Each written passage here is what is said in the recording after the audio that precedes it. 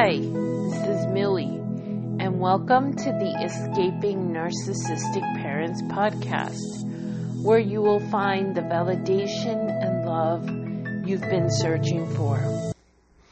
As always, welcome to my new listeners, and I love my recurring listeners, my listeners of all time. I love you guys. Thank you for listening, and I hope that you get something important out of listening to my experiences. If you don't already do so, please go on Instagram and follow me at Escaping Narcissistic Mothers, all one word. I'll post it in the show notes. Okay, so today's episode is going to be about something that comes up so often that it needs to be talked about, because even when I talk to you guys about it, I'm not comparing these two things. And what is it? Okay, so what is the benefits of going no contact versus staying in contact or being low contact? And what are, not the benefits. What's going to go not wrong, but what can go wrong with one and not the other, right? Okay, so you've, by this point, obviously, or you wouldn't be listening, know that your parent is a narcissist, right? So they're a person who was abused themselves. Now, this is not an excuse. This is just what it is. They've been abused. And instead of being like us and breaking the cycle of abuse, they've decided at some point, they say it's in the teenage years, to continue the cycle of abuse. And it's, I don't know how conscious the choice is, but the things that they do to us are planned, are a manipulation. It's on purpose, you guys. This is not something they cannot help, which is a misconception, right? They can help it. They can change who they are. They can change the way they behave.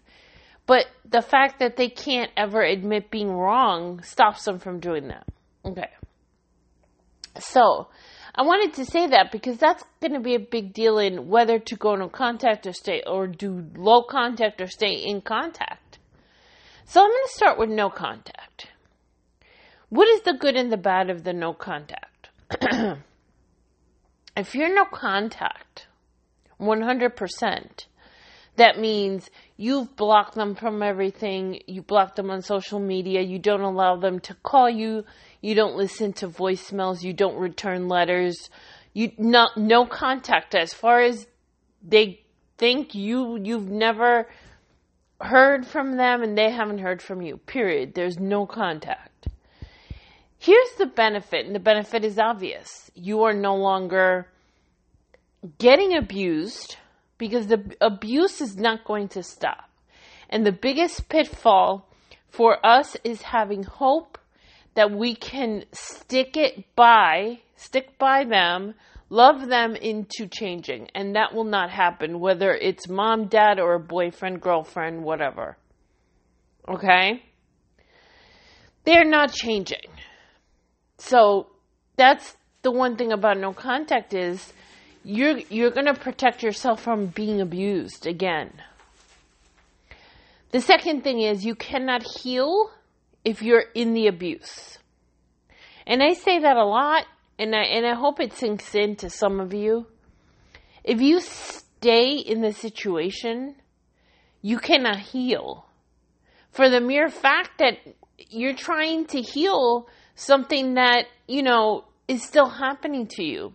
The healing process is going to teach you to stay away from this person anyway.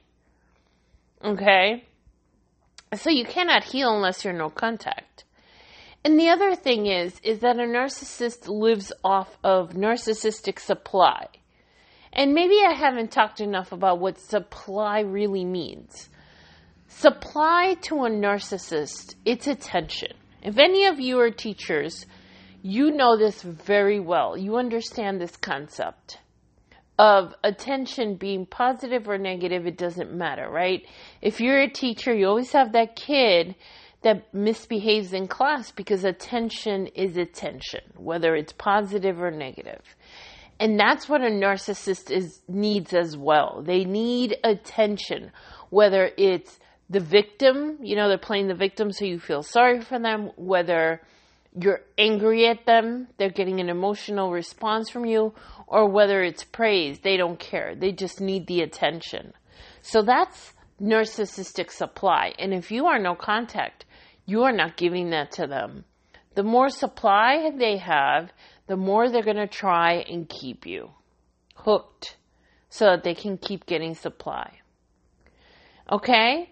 So you don't want to do that.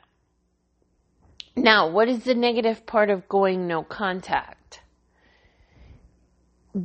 There's going to be a lot of people that are going to go with the parent, because society has not accepted the fact that a mother can be bad and can be abusive. And that is why I want to start a non-for-profit, because part of it is going to be to educate people on parental narcissism. Okay? So it's not accepted socially, so you're going to have friends and family that are going to side with the narcissist because they've been already planting the seed of doubt in their head that you're this horrible person and that they're a saint. And then when you go no contact, they immediately hit the victim button, and then you become the bad person. But now on the other side of that, even though you may lose family members, these are not people you want in your life if they don't know who you truly are. If they don't know that you're not that person that the narcissist is saying you are, then why are they in your life? So there's, that's the two sides of the coin. So that's, the good and the bad of going no contact. And of course, with no contact, you have to deal with the flying monkeys. You have to deal with the Hoover attempts, because the narcissist is going to miss the supply and eventually come and try and contact you. But the way to beat that is just keeping with the no contact. If they try to contact you, you stay silent. Silence is the only way to deal with the narcissist. It's the only way. Moving on with your life and staying silent. Okay. So what about low contact? Low contact, in my opinion, and in many things I've read, agree with, is that it works temporarily. Okay, because low contact or gray rock is exactly that. It's pretty self-explanatory. You're in low contact, you're going to stay low contact. You don't see them as often, so you start to distance yourself. And, like I said before about narcissistic supply, you don't give them supply. So when you do interact with the narcissist, it's very boring, it's very... it doesn't give them information about yourself. It's yes, no answers. Now, what I don't like about no contact should be a stepping stone between full-on contact and going no contact. It's a stepping stone, okay? Because low contact can backfire and will probably backfire, right? Because the more that you are stoic and don't show emotion, they're going to notice that you're different. And they're going to provoke you. They're going to use that method of upsetting you and then blaming you, right? Blaming you for being upset. So you have to be very careful at low contact. Low contact should be done very low contact. Very minimal, People say I'm no contact, but I see them at parties. No, that's still not no contact, okay? No contact is you never see them. If there's the possibility of seeing them, then you don't attend. That's no contact. Low contact is, well, there's a family reunion and they're going to be there, I'm going. And then when you're there, you have to do the Grey Rock method. But again, like I said, that could just upset them more. They're going to start the smear campaign when you do low contact. You're going to start getting the family members telling you, hey, what's going on with your mother? She talked about you and said this and said that. And it just becomes so complicated that in my personal opinion, low contact should be for a short period of time, and it's on your way to no contact. It's just to kind of give them the clue and give them the feeling of this is what it's going to feel like when I go no contact. But you should never tell them you're doing low contact or no contact. That's another mistake we tend to make, and I made it too. I told my mother, I don't want to talk to you very much before I went no contact, because and the reason was really stupid. I was so angry at her that I would just yell at her over the phone. She deserved it.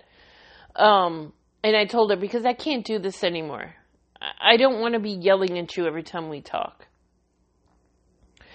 So please, if you're going to do low contact, be very, very, very careful. I know some of you have no choice because you live in the same house and you can't get out. But if that's your situation, you have to find a way. And I know COVID has really been something that has been horrible for those of you that live with your narcissist. But you have to find a way, once things get better, to get out. Because staying full contact with a narcissist is like choosing to jump from the frying pan into the fire. Okay. So we've dealt with being no contact and low contact. The last one is staying in contact. And it surprises me, I'll be completely honest, at how many of you on my that are following me know that your mother is a narcissist, right? And I say mother because it just happens that most of you happen to be women. Of course, men are welcome on my page, and it could be your father. But when it's a woman, it's usually the mother. So that's why I say mother. If you are, I'm surprised that so many of you are full contact with mom and come on here and complain. And please don't take this the wrong way. This is not meant for anything except my own not understanding of why you're choosing to stay in contact. But all of you have different situations. So some of you are in complete contact with mom. And then you come on here and I put a post about whatever it is, right? They get mad at you because you got sick, right? And yes, absolutely, 100%. She still, and I hear the present tense. I have a hard time reading that, because if you know that she's a narcissist, why are you still in full contact with them? Okay, that's my question to you. And I'm only asking it not to make you feel bad. It's not an accusation. It's something you need to process in your head and think about. Please think about it. If you are full contact, why are you full contact? What is keeping you there? And if the answer is fog, fear, obligation, or guilt, you need to not be in full contact. Fear, obligation, and guilt are 3 manipulations that are coming from the narcissist. Even when you think you will feel guilty if she dies. And this came up on my Zoom call. the death question. What if she dies and I feel guilty? The only reason you feel guilty is because she's put it in your head that you will feel guilty and you need to be there. She has brainwashed you into thinking that your job in life is to be her caregiver. Or that you cannot survive without her. Okay? By saying it, I mean, my mother used to say that to me all the time. Oh, you can live without me. You're the one that needs, that needs help and assistance. That was in response to something she said to me. I don't remember exactly what it was, but something that upset me. And I said, hey, you better be nice to me. I'm the one that gets to choose what old age home you go to. And I was joking at the time. And she goes, what are you talking about? You're the one that needs, care and assistance. And I've proven her wrong. 3 years and 4 months later, I'm almost 5 months later, I'm still no contact. And I'm alive. And I've been diagnosed with a chronic illness. But I'm alive and I'm taking my medication. And she doesn't know anything about it. I'm glad she's not involved. I might still not be diagnosed if it wasn't because I was no contact. Anyway, being in full contact means you are in the middle of the abuse. They're going to continue the abuse. They're going to continue making you feel bad about yourself and bringing up everything that they consider to be wrong, projecting, using things to get you upset and then playing the victim. They're still talking about you to family members, and you'll eventually hear it. And you cannot heal. It's impossible. You can't go to therapy behind their back because it's really difficult. If they know, then they're going to get involved in it. They're going to tell you, don't talk about me. That's what my mom did to me. You cannot get the help you need, and you cannot move forward if you stay in contact because of guilt. And I say it's fear, obligation, or guilt. But the one that stands out always is the guilt factor. I would feel too guilty. But you have to think about this. Let me see if this will help you not feel guilty. How many things have they done to hurt you recently? Think about it in the recent past, in the last month. How many things have they done to hurt you? Have not apologized for it. Have acted like it never happened. And you're the one trying. But yet you think that you would feel guilty. I went through the guilt phase. I'm a human, right? I try to show my humanity on this. But this is hard for me because I don't see my mother the way I used to. She's not my mother. She's my biological mother, right? I don't see her as mom anymore because I see her for who she is. She is this person who is purposely steering me in the wrong direction in many times, in many situations. She kept me teaching, even though I wanted to leave the profession because I was unhappy. That's another story, but unhappy with the district, unhappy with the way things worked. I just wanted to leave teaching, and she kept encouraging me to stay in a situation I was unhappy and having a lot of anxiety doing. And she did this with many, many, many things. She wanted me to stay married to a man I didn't love, to a man who wasn't exactly treating me well. And she tried to convince me to stay married. So that's what you have to remember, is that they are constantly still abusing you. And you may not even realize everything that is abuse. But I want you to think about that. I want you to think, if you are in full contact, why am I still in full contact? Are you afraid of losing a parent? Look, if your dad is willing to give you up, then why are you still there? Why are you still trying to have a relationship with someone who will very easily throw you away? I mean, that's what happened to me. My dad went with my mom. He's never attempted on his own to contact me and to make any type of amends. And he really needs to, because he abandoned 3 kids plus lost me 4. So there's a lot that he needs to get forgiveness on. And I should be the first person, because I'm the one that was there the entire time and saw him turn his back on abuse and even help my mother abuse me. So there you go. If it's the fear of losing family members, that shouldn't be a fear. It should be your goal to get rid of people who are not there for you. Okay. I could do a whole other podcast on this, and if you want me to, put it somewhere in the comments on my Instagram page. I get very animated because I feel strongly that if you have a narcissistic parent, you should be, at the very least, very low contact. In the best case scenario, you should be full no contact. But being in contact and complaining is not going to help you.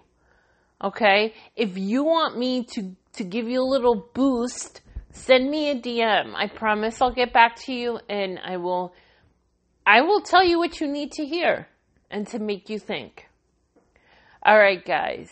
I'm going to end here, and I'm sending you my love and my knowledge on this. I hope that you feel what I feel, because I want you to heal. This is about you healing.